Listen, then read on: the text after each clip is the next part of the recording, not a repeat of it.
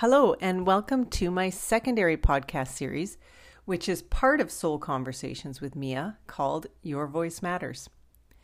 Each episode is a casual conversation with someone who has an important story, insight, and message to share about their experience of being on their human journey.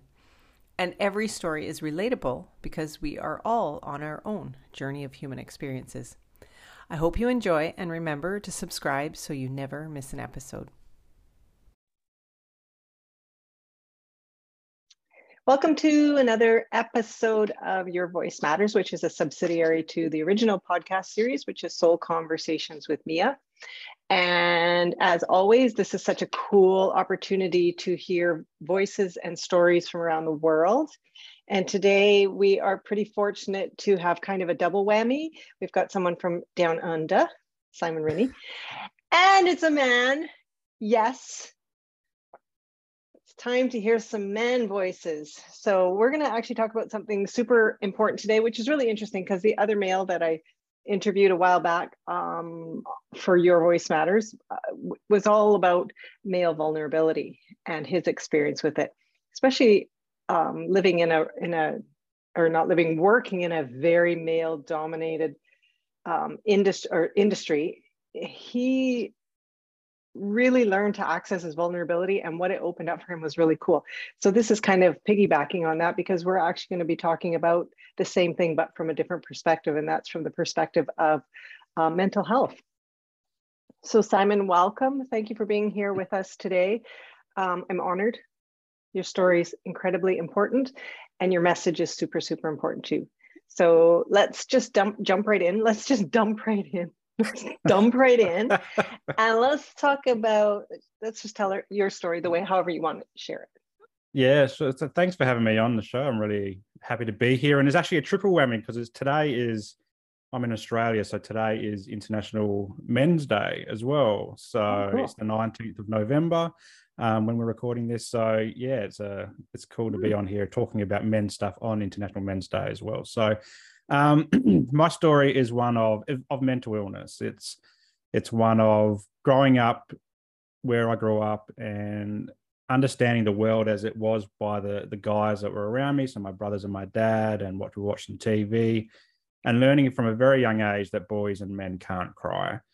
It's the whole suck it up mantra. You know, boys are tough, men are tough. We don't show our emotions. We don't talk about things. And so particularly when I was 8 years old, I developed what's called obsessive compulsive disorder.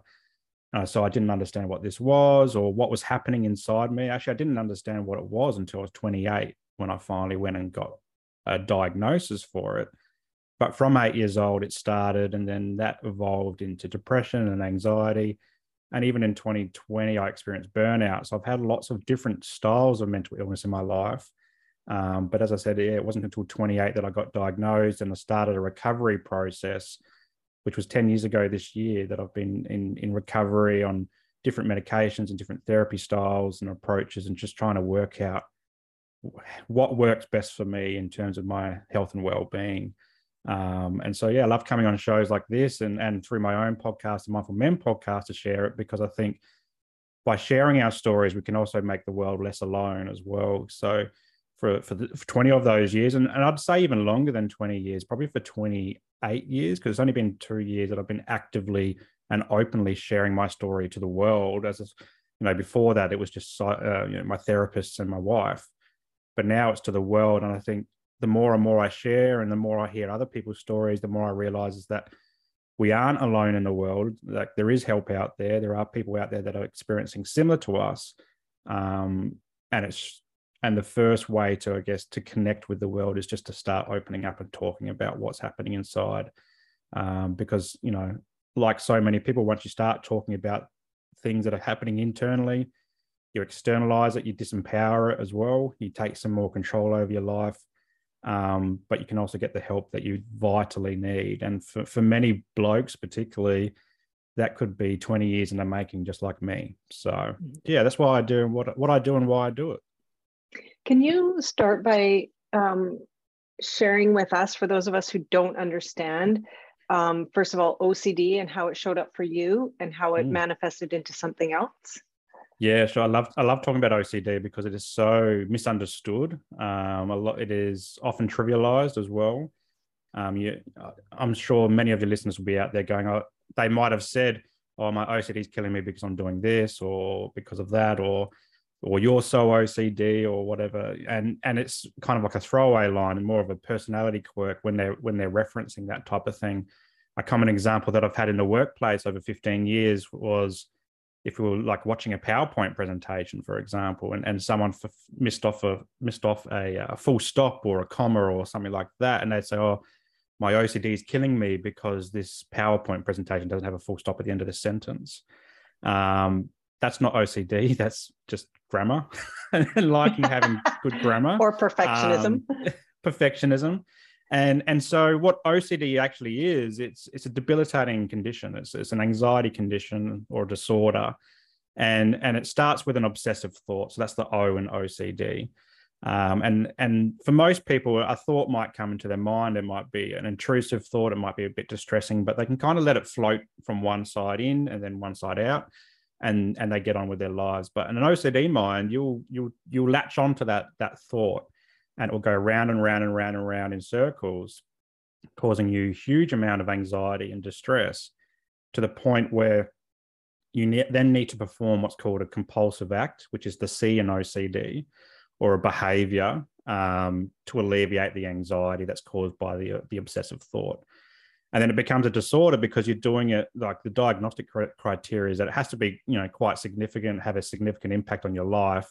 But it's also, there's a time component of it. So you have to be doing this for over an hour a day. So it's not just like a 5-minute or 10-minute thing. It's taking a significant part of your a time out of your day to go through this process of obsessive thought, compulsive behavior. And so for me, it showed up when I was about 8 years old. And I didn't know at the time it was OCD. As I said, I wasn't diagnosed until 28, but I did a bit of a chronological timeline back through my life to try and work out the key moments that this showed up. And it was about 8 years old where I was in the schoolyard and a student said to me, Simon, if you don't use your voice for more than a minute, you're going to lose your voice forever. And for most people, they would just like shrug that off. But the 8-year-old me thought that was going to happen. And so in order to alleviate the distress, that huge distress that came from this fear of losing my voice, I started a behavior which was humming. So the humming would be like a small type thing to myself. Nobody ever has said to me that they heard me doing it when I was a kid. Nobody ever asked me to stop doing it. So I'm pretty sure I kept it pretty quiet. But I'd be doing the humming every probably minute or so because I'd be hugely worried that I've lost my voice. So I was checking. This is the start of what's called a checking behavior in OCD. And so I started checking that my voice was there. And if I could do the hum, that was fantastic. Then I'd be like relieved. And then interestingly though, and this has just come to me just then, is when we do things in compulsive acts in OCD is we have to get things just right. So the hum would have to be just right. I'd have to do it in a certain way that felt right. So, like sometimes when you talk, you might get like a little air bubble in your throat and you kind of, you start to say a word, but it doesn't quite come out clearly. So then you repeat it. So for me, that was the same for humming as well. So if the hum didn't sound like on pitch, like had to be a certain pitch and tone and quietness, I would continually do it until I got that just right hum. And then that lasted about 1.5 to 2 years. So I was doing this every day for 1.5, 2 years.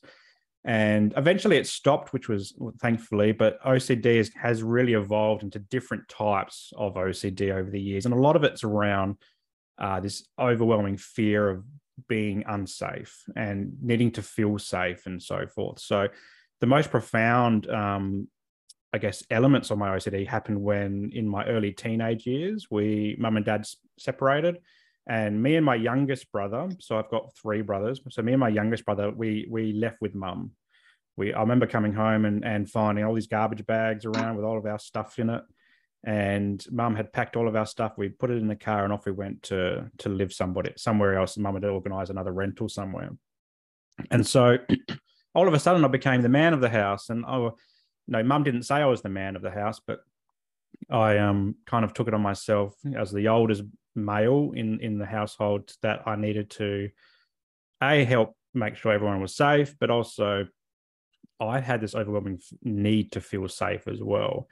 And so the OCD really ramped up in these years, because what I would do is, like, when, say, for example, when we go to bed at night time, as a child, a lot of your parents or everyone's parents would go around, lock the house up before they go to bed. Everything's nice and secure. In most cases, some people still leave their doors open and all that type of stuff. But in my household, like, mum would do that, but then I would feel like I need to go around and do it myself to make sure, to check that everything was perfectly locked and we were perfectly safe. And that would go from every door that would go to the external world. So the front door, back door, sliding doors, gates outside, the car was locked up properly, windows were all locked up. And I did this because I had this overwhelming fear that someone would come in during the nighttime and either stab us or kidnap us or murder us or things like that. Not that was going to happen, but every now and then you hear things on the news that make you go, oh, okay, that's a bit close to home and stuff, so forth. And so I would do this for hours and hours and hours. And I'd do like one round and I'd have to do it in a certain way, the just right way. But then I go to bed and then my brain would say, Simon, did you really check that door? Or even like in the process of checking that door, Simon, or that window, did you accidentally unlock it? Or did you accidentally bump it? Because I have to touch it in certain ways as well. When you did that, did it accidentally open when you walked away? And so off I'd go again. And then this would happen over hours, 2 to 3 hours every night. And sometimes I'd do it, within the hour, which was awesome. But yeah, mostly it was longer than that. And then added to that was this overwhelming fear of the house burning down. And so what I would do is I'd go around and check all the appliances. Is the stove off? Is the oven off? Is the iron off? Is there anything near those things that could potentially catch on fire and burn? We'd all burn down in the nighttime. And so these ones I still have today as a 39-year-old. Thankfully, it's not as profound as in my teenage years. I'm a little bit more settled these days. And I don't live where I used to live. Not that where I lived was a hugely bad place to live, but I just feel a bit more settled as a 39-year-old in a different state, in a different suburb. But yeah, that's when it really came into it. And then the OCD, I guess, evolved into just generalized anxiety as well. Sure. Depression was huge at this time. And it was during those early teenage years. I call them my darkest days, because I remember going to bed one night or maybe a couple nights, and just wishing that I'd put my face into the pillow and just wishing that I would suffocate and not wake up, because I was exhausted going through this process every single day. And it wasn't just at nighttime as well. It was at school. I'd be constantly checking that my wallet and keys were secure in my bag. And through the act of checking, I'd then worry that did they fall out while I was checking? So I was checking that I was, checking the checking behaviors, and I'd be constantly in this thought cycle of fear of safety. And I did go to a reasonably rough school as well. I remember my first day of high school and seeing, young kid coming into high school, excited, new opportunities, new beginnings, and seeing one kid get his nose broken, another girl get her head smashed against a brick wall on the very first day. And I'm just like, wow, this is just a different world and I just became really fearful of people as well. And on the outside, nobody would have ever noticed. Like, I wore a mask really well. I would come across as this larrikin or happy-go-lucky kid, but on the inside, I was an absolute mess. And I didn't have a way to talk about it. Like, I didn't know what mental health was.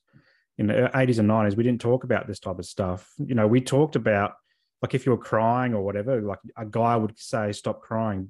Boys don't cry. Only girls cry, or sissies cry, or fags cry. That's what they used to say. Like, gay people cry, not men. And I'm like, and so that like became internalized. So if I started to cry, I would hide away and try to wipe the tears off as fast as I could, because I didn't want to see anyone to see me cry and have a go at me or make fun of me or anything like that.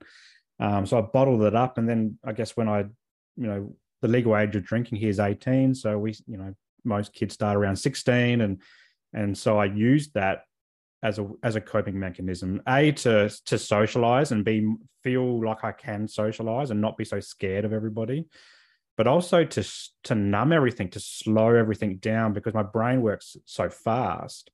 And even today, that by drinking, I was able to slow things down and take a breath and actually feel calm and not so anxious all the time.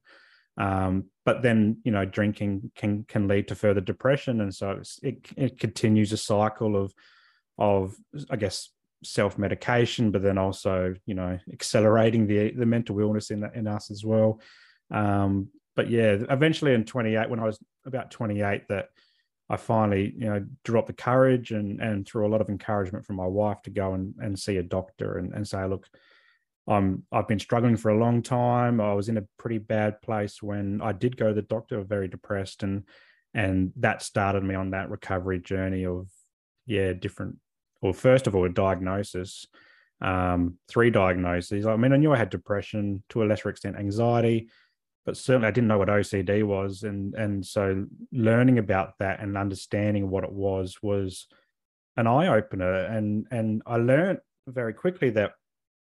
And it's interesting, like I learned that OCD is actually called a silent condition or a silent disorder because on average, it takes someone around 15 years from first symptom to first treatment. So for 15 years or so, on average, a lot of people with OCD try to outthink it, try to figure it out themselves, or just try to deal with it and think that it's just part of them, like I did. But I was over that 15 years. I was 20 years living like this. I think that's one of the first things that, like, is a curiosity for me is, well, there's a bunch, but the one is like, how did you actually, you're going through such formative years, like from say 13, 14 to 17, 18, you're already, there's so much peer pressure already. And then you throw in this overwhelmingly challenging internal shameful, you probably had shame around it, and you're trying to maybe be a boyfriend, maybe be a friend, maybe be a football player, maybe be a rugby player, whatever it is. How did you actually manage it?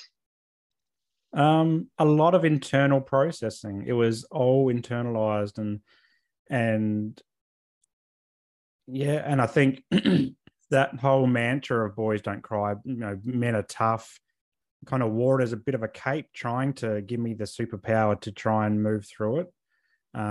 Alcohol certainly did help, but in an unhealthy way. The older I got, the more I drank, and we did it more frequently as well.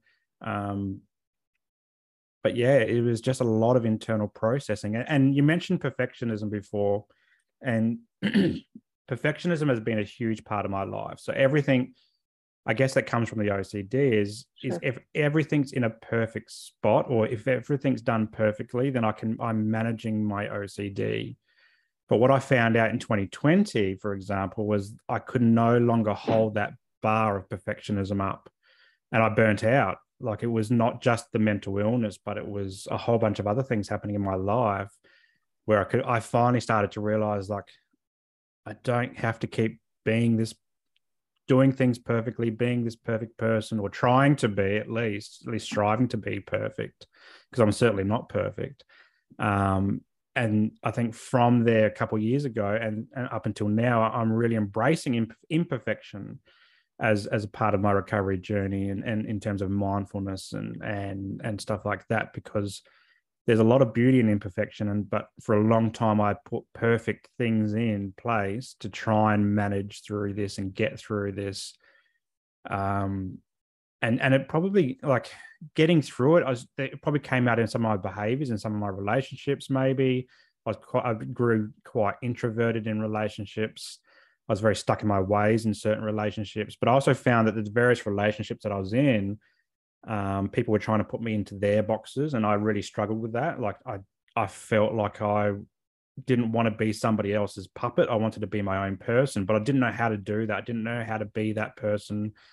I didn't have enough insight young And insight's only something that's come from the diagnosis at 28, but then also even now and like into my late 30s, it's only come about since I've started doing things like social work and able to contextualize the world in different theoretical frameworks that I go, okay, like it's like knowing that in the just even reflecting on growing up in the 80s and 90s and what it was like compared to now, that's developing in me a huge amount of insight into, even like the influence of the media.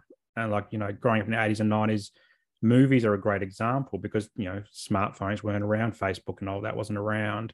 And so we were watching movies like The Terminator, Die Hard, Rambo, and these are showcasing real hyper masculine men who are tough, strong, can fight through anything, even if they've got shot or whatever, they're still fighting through it. And they're, I guess a lot of boys like me internalize that as well, in addition to all the discussions we were having around what it meant to be a boy and a man.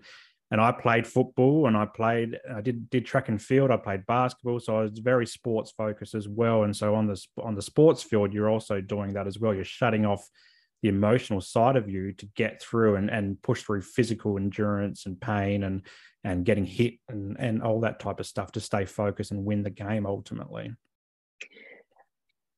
The thing that jumps out the most right now, just in all of that information, is how important it is to stop using OCD as a throwaway phrase, because it diminishes the seriousness of people that are actually really experiencing the trauma of OCD. And just to say, oh, there's my OCD again, because I got to straighten up my paper or whatever it happens to be. So I actually really appreciate that, because for everyone that's listening who uses that phrase as just a, like a slang, it really does a disservice to the people that are actually struggling with it. Yeah, definitely. And it was funny. Yesterday, I was at a business networking thing. It was the first time I went there, and the presenter was he did one of those throwaway lines, and literally about 2 minutes later, everyone was doing a 40-second introduction and say, "Hi, I'm Simon. I live with OCD." so I was like, and it wasn't his fault. And people do it, and it's a social thing. It's not, and individuals like. People are trying to attack OCD. It's just it's what we've socially been doing, and because you've seen it in the media, and so when you see things in the media, and I've seen it in TV shows and movies, when we see it like that, then we think, okay, yeah, it's okay to do. Until we actually meet someone with OCD who's willing to say that they live with OCD, because a lot of people, as we said before, struggle in silence for so long. And it's not as common as when we talk about mental illness, we always talk about depression. We talk about things like suicide and PTSD, sexual abuse.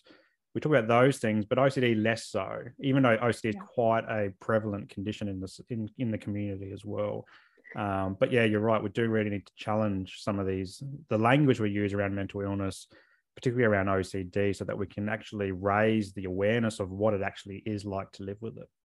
Absolutely. And I think that's what this discussion is about, amongst other things, and how it, it lives in the box with anxiety and depression. And I imagine suicidal thoughts too, because it must be like a tornado, a cyclical tornado that you just feel like you can't get out of. And the more you try to control it, the worse it becomes, because you can't control it. And that's just, as I'm listening to you, that's just what I'm seeing in my mind is, like, how is that today? Like, what would trigger it for you today, and how do you manage it today at 39? So it still exists for me. Like, as I said, not as profound. Stress is a big one. So when I'm feeling stressed, I feel like I'm not on top of things. Like I find myself doing that kind of thing, like doing more checking behaviors and so forth. But it even shows up as like, I'm a dad as well. So I've got two little ones. A 2 and a 5-year-old. So like sometimes I'd find myself automatically saying no to things. So for example, the kids might go, let's go, can we go to the park today? And I'll automatically say no, not because I don't want to do it, but because in my OCD mind, I'm constantly risk assessing and going, okay, if we do this, and this could potentially happen. How do I mitigate that? And I think I'm so tired of mental processing that often I just say no automatically, because I just can't face going through this mental process, ticking off all these boxes to make sure that everything's perfect, or to make sure that everything is just right. So then I can feel comfortable, because even when I'm there, often I'm constantly risk assessing situations, who's around us, what's going on, really attentive to everything around me, the environment. And I really struggle to ground myself and to be present in the moment. So often, like, my wife would say, Simon, you're not here with us. You're somewhere else. And so, thankfully I found mindfulness, because that's something I'm really into with Mindful Men, obviously. But mindfulness is a great way that I use on the go to try and ground myself and be where my feet are, so I can get out of my thoughts and just be present with the family and kids. And often when we actually go to the park, or we go to the beach, or we do these things, I do come home feeling better. It's just the mental lead up going into it that just has me on automatic like almost automatic. The glass is half empty, Right. mode. And yeah, so my challenge is trying to flip that switch at the moment. Yeah. And I hear that's totally attached to safety. Mm. And control, right? Controlling the environment to ensure that everything will be safe and everyone will be fine, which must be exhausting. Yes, it certainly is exhausting. Yeah. It definitely is. But I guess there's ways to get through. I mean, I lived with it so long. But yeah, it is exhausting. Yeah. Yeah. So tell me about your wife. So how long have you guys been together? So we've been together since 2008. And I mentioned relationships before. She's the first person who ever really didn't try to fit me in in a box.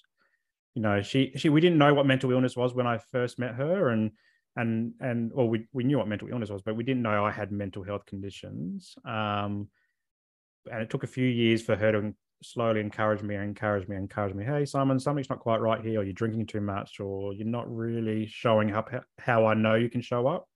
But eventually, she encouraged me enough to go and get help as well. But she's like a huge rock for me. She's someone who I lean on a lot. I try not to make her my therapist, but she's often my therapist.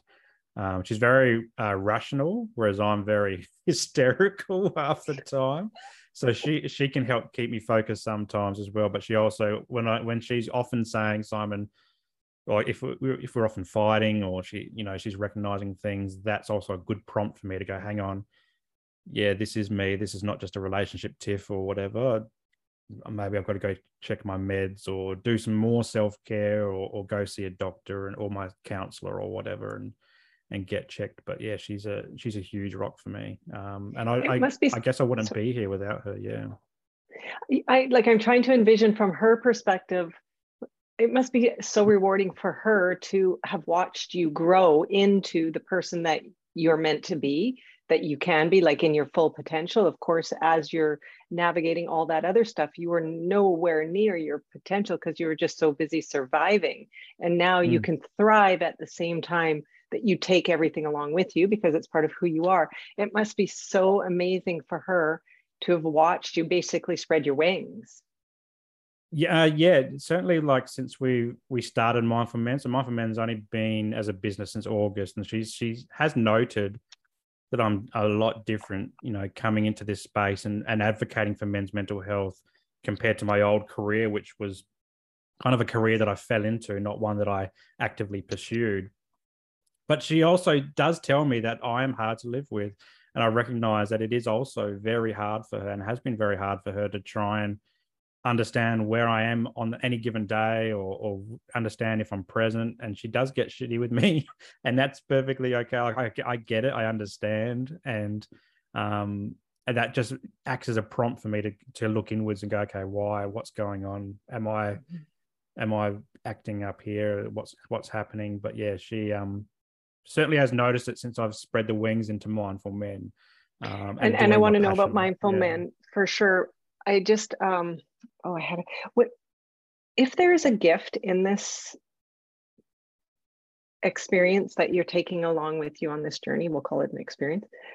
If there's a gift, what would you say it is? A gift would be,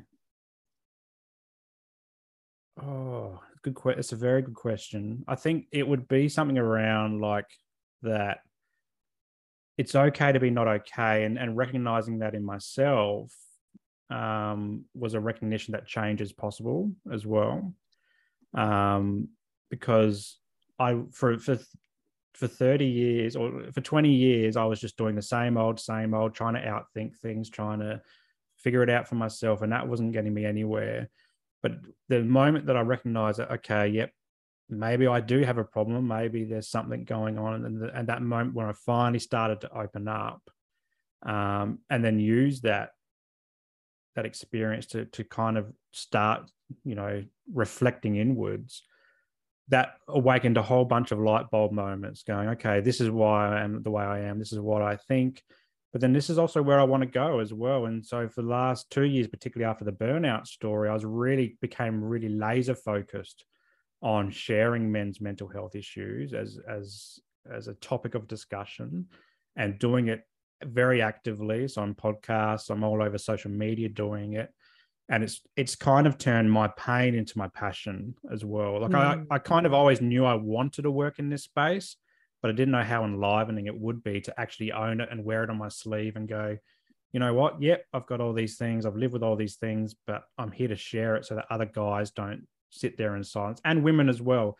There's women out there experiencing the same things, and they might hear the story and go, yes, I'm not a man, but I recognize some of those things in me, and I want to go and get help now as well. And so that pain to passion moment, and it's really, and I love it. Like, it's early in the morning here, but there's some days I'm up at 6 a.m. doing podcasts and work, because I'm jumping out of bed, just so keen to share the story. Whereas in my old career, certainly would not be out of bed at that time unless the kids were up or whatever. Like, that would be the only reason I'd be out of bed before 6 or 7 o'clock in the morning. So yeah, I find it's a gift, because a lot of people say that mental illness doesn't define me. I'm not my mental illness and all that type of thing. And there's a lot of merit in that, because it's trying to take power back over the mental illness. I kind of see it as a bit of a superhero power myself, and I go, you know what? Yeah, I don't like living with this type of stuff, but at the same time, if I can share my story, it can help so many other people in their own journeys as well. And it really does give me fuel and energy and stuff like that. And it's helping me flip that switch, flip that dialogue internally that, oh, I'm depressed, or I'm anxious, or I'm OCD. And I go, yeah. And rather than say that I have these things and let's talk about them, because so many people need to hear the story. I love those 2 lines. It's okay to not be okay, and how to turn your pain into passion. Like, I'll make sure I actually tag those lines in the descriptor, because it's basically what the conversation is about. And on that note, like, linking it, all of this information, linking it to your son. Yeah, now you have a little guy, and he gets to experience, and like, just tell us about that. Yeah, so Gussie, he's 5.5 now, and often my wife will say, Simon, you two are exactly the same. And I'm like, oh, no, don't, please save him from an OCD mind. But at the same time, I know living with it, that helps possible, and recovery is possible as well. But often when I talk about this, his image pops into my mind. And I think that's because, I'm kind of showing up now I kind of being the guy now that I wish I had when I was 8 years old, or even 5 years old, like he is, or 15 years old, or 20 years, 25. I wished I had this kind of guy in my life who could talk about this type of stuff. And so I'm doing it for that reason, but also his image pops into my brain, because I know that I'm doing it for him as well. And that if he can see dad talking about mental health and openly talking about mental health, and he knows about the podcast that I've got, and he's been on my podcast, and we didn't really talk a lot about mental health on there, but we touched on a few of the elements. And I think if he can see this from me doing it, then he can grow up realizing that he doesn't have to bottle things up, that he can share his pains and struggles as well, and get help, and then, hopefully recover from whatever he goes through, and show a softness as well. Because I think when we get vulnerable as guys, we can show our softer side, and that can improve relationships, whether it's with our kids or with our partners or family as well, and friends and so forth. And I do a lot of this for Gus, and I hope that one day he realizes it. He's too young to probably realize it at the moment, but he's certainly a big driver for why I'm doing this as well. What would you tell your 8-year-old self? It's I was asked this recently, and the 8-year-old self in the 90s probably wouldn't have understood, because mental health, I don't even think it was in the dictionary back then, to be honest. And even like when I was in those early teenage years and having those suicidal ideations around, suffocating in my pillow and all that type of stuff, there was something that popped in my mind then that I actually probably became an affirmation for me for over the next few years. As I said to myself when my head was on the pillow, that Simon, the sun will always rise tomorrow. And I don't know where this came from, but I said it to myself, and it made me bring my head off the pillow. And I think it's something about the sun is like a new beginning, it's warmth, it's growth. And I've kind of held on to that ever since, so that when things get really bad, I'll say that to myself. And that's kind of I've held on to that until I was, 39 now, but even at 28, I remember saying it to myself then. And that was the growth prospect was, I think, a driver for me to go see that doctor as well. So, and then, yeah, it's just evolved immensely since then. But the 8-year-old self, I don't think he would know or understand. I don't think I was mature enough in any way at 8 years old to recognize anything that an adult would be saying, even myself. But I think over the journey, if I think about the whole journey, I would just say that it's okay to be not okay, and change is always possible, and help is always out there, and that it's not weak to speak up as a boy and a man, and it's actually a good thing to do. But that's a lifelong journey coming to that reflection, as opposed to what would I tell my 8-year-old? Because that 8-year-old Simon probably would be like, "What are you talking about?" I have to go check the windows. Yes, exactly. So part of this series is about naming this chapter of life. I think we talked a bit about that before. And like for me, I call this decade transformation, and everyone has a different term. So I'm just curious what you would call this chapter of your life that you're in right now. Yeah, I think it's I had two words. I had the unboxing, but I really hate that. Like, it's a really bad name for a movie or a book or anything like that. It's more around, I think, just living my authentic self. I really like that kind of concept. It's just owning who I am and sharing who I am, not taking off that mask and throwing it on the ground and stepping on it, and just showing up how I actually am. And if people will ask me, like, how are you going today, I will tell them that if I'm not going well, or if I'm going well, like, I feel that's an important thing for me to do after so many decades of saying, yeah, I'm okay, but I wasn't okay. So it's really around centering on, living that authentic self, or that authentic life, or that genuine self, genuine life. That's my focus at the moment, is just being as authentic as possible.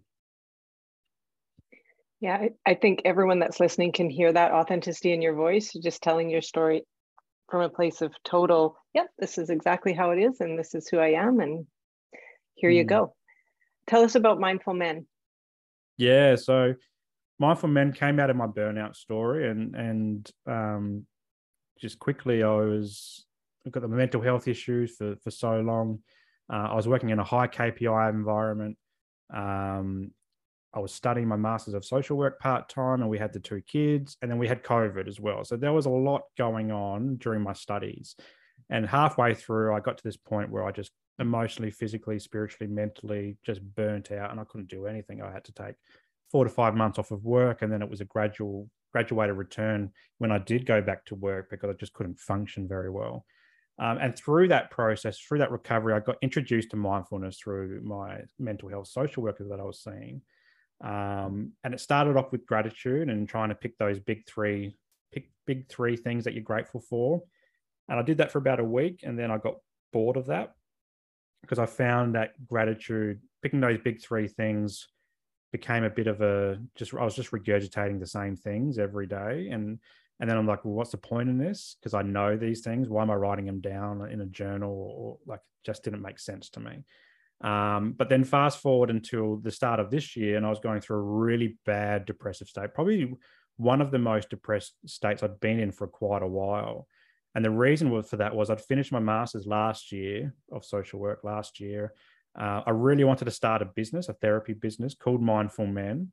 But I was stuck in my old job. Like I didn't know, I was going to do the graduated thing that a lot of people do. Like they're going to start one day a week, get some clients. Then once you filled that day, you're going to add additional day and an additional day. But I couldn't do that in the work that I was doing because it was a huge conflict of interest with the formal workplace and then what I was trying to do with my business. And so I started seeing another psychologist as well. And I was really down, and I saw a different psychologist who works in acceptance and commitment therapy, which is a mindfulness-based practice.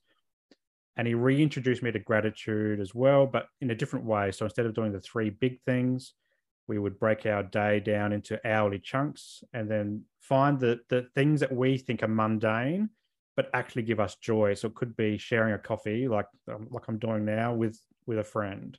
Or it could be just the ability to go for a walk at lunchtime because you had an hour to go for a walk or a half an hour to go for a walk. And so by doing that, I was able to discover more things in my life that I was grateful for that weren't the big 3 things that we usually put, like family, health, house, or job or whatever.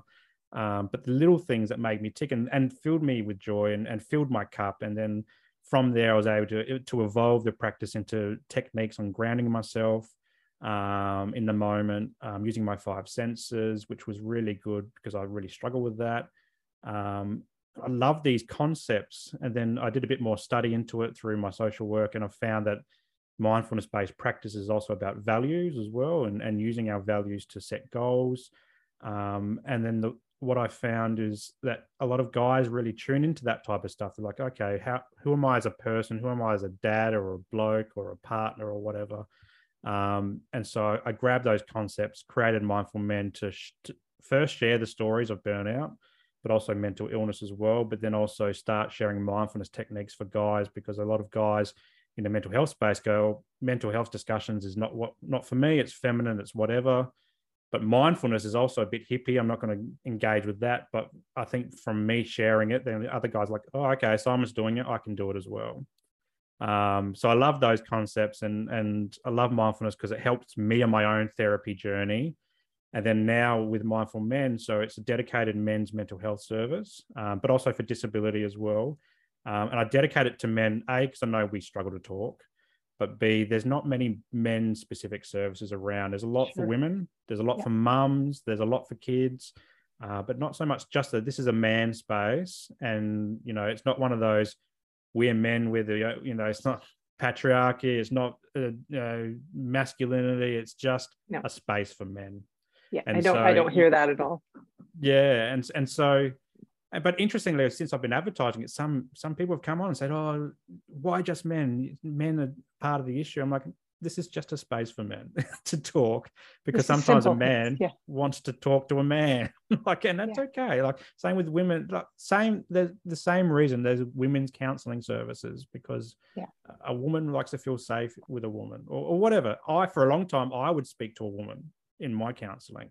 My therapists were all female, except for one guy who was a little bit creepy, so I never went back to him. But then I eventually found another guy that worked, but there's not a lot of guys working in this space. And so I wanted to plug that gap and help guys to open up and talk. And I can do that as a social worker, as a therapist, and provide mindfulness-based techniques and values identification and goal setting in this space. And the guys really love it. They tune into it. They appreciate it. They feel safe and secure, and they keep coming back. So that's a plus for me. And so that's what Mindful Men is. It's a safe space for men to get therapy. But it's also it's the Mindful Men podcast where we share stories. It's all the social media, which is showing me advocating, for men's health and well-being and men's issues and stuff like that. And it's something that really does light me up these days. So I love it. It's amazing. And there doesn't have to be anything about the label. Like it, I think that's just a thing these days where it just is what it is. It's a beautiful space for men. Perfect. Nothing more, nothing less. And same with the podcast. So I'm going to be sure to link all of that stuff in the description when I release this, when I release this, because I think it's so important what you're doing. It's amazing. And like if someone in Canada were wanting to reach out, this is a virtual thing too, right? For you, like you can do all your therapy virtually? Not the therapy. So as a social worker, I'm only really working in Australia as a social worker. Okay, Gotcha. I am looking at coaching. So I am looking at doing some further study to become a coach, because I can see some great value in some of the work that I do, particularly the mindfulness-based stuff. You can talk about that without applying the therapy side of it as well, because a lot of it's ingrained in trauma and histories and stuff like that. But I can take out the tools and apply them in a coaching sense. So I am looking at that in the future, but at this stage, it's just therapy in Australia. But I guess the podcast is there as a global platform, particularly, and so as a social media, to show guys that they're not alone, that there's community out there. And I can just have general chats with people in DMs or emails or whatever, just like, and just create that sense of not being alone and stuff like that. I'm not going to give you any therapy unless you're in Australia, but you can certainly ask questions and I can give you some resources or anything like that as well. And when you do complete your coach training, because it's very different than therapy based, I mean, one's very emotion past oriented and coaching is more thought, behavior, future based. Like when you have a therapist who has coaching skills, I mean, it is a magical combination because you can have conversations around the entire spectrum from past to future, which is beautiful. So that's amazing when you get that out there and you can actually create your coaching on a global platform. It's going to be amazing. Can't wait for that.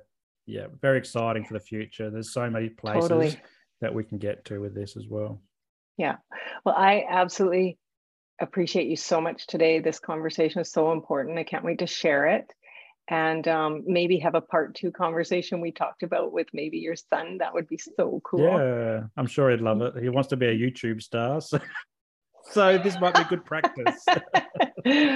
Well, thank you again for your time today, Simon. And I look forward to connecting again in the future and watching what you do and what you create. And I'll be sure to share the information so that people know how to find you. Yeah, thanks so much for having me. I really enjoyed our chat and thanks for holding space for a discussion around mental health. You're welcome.